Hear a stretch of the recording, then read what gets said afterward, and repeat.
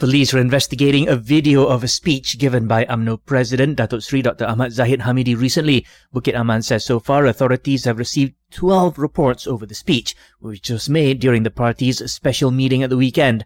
Zahid is accused of insulting the judiciary, Attorney General's Chambers, MECC, and the Yang di-Pertuan Agong.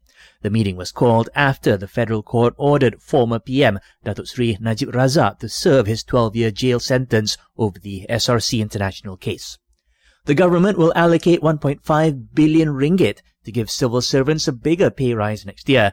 PM Datuk Seri Ismail Sabri Yaakob says civil servants in grades 11 to 56 will enjoy an additional 100 ringgit in their annual increment on top of their basic annual raise. The PM also announced the special aid of 700 ringgit for civil servants in grades 56 and below, as well as 350 ringgit for pensioners and veterans without pensions.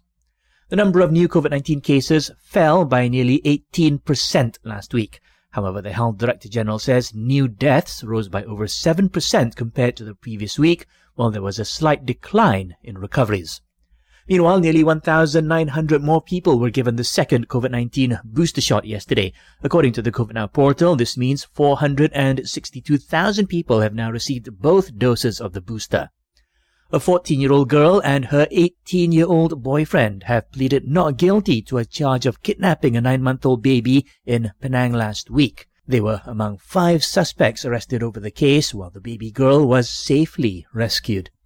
And both the Malaysian and Singaporean governments are working closely to deal with the traffic congestion along the Causeway and Second Link. The Johor MP says the solutions include the RTS Link project between JB and Woodlands, while authorities are also looking into a proposed ferry service between Puteri Harbour and Tuas.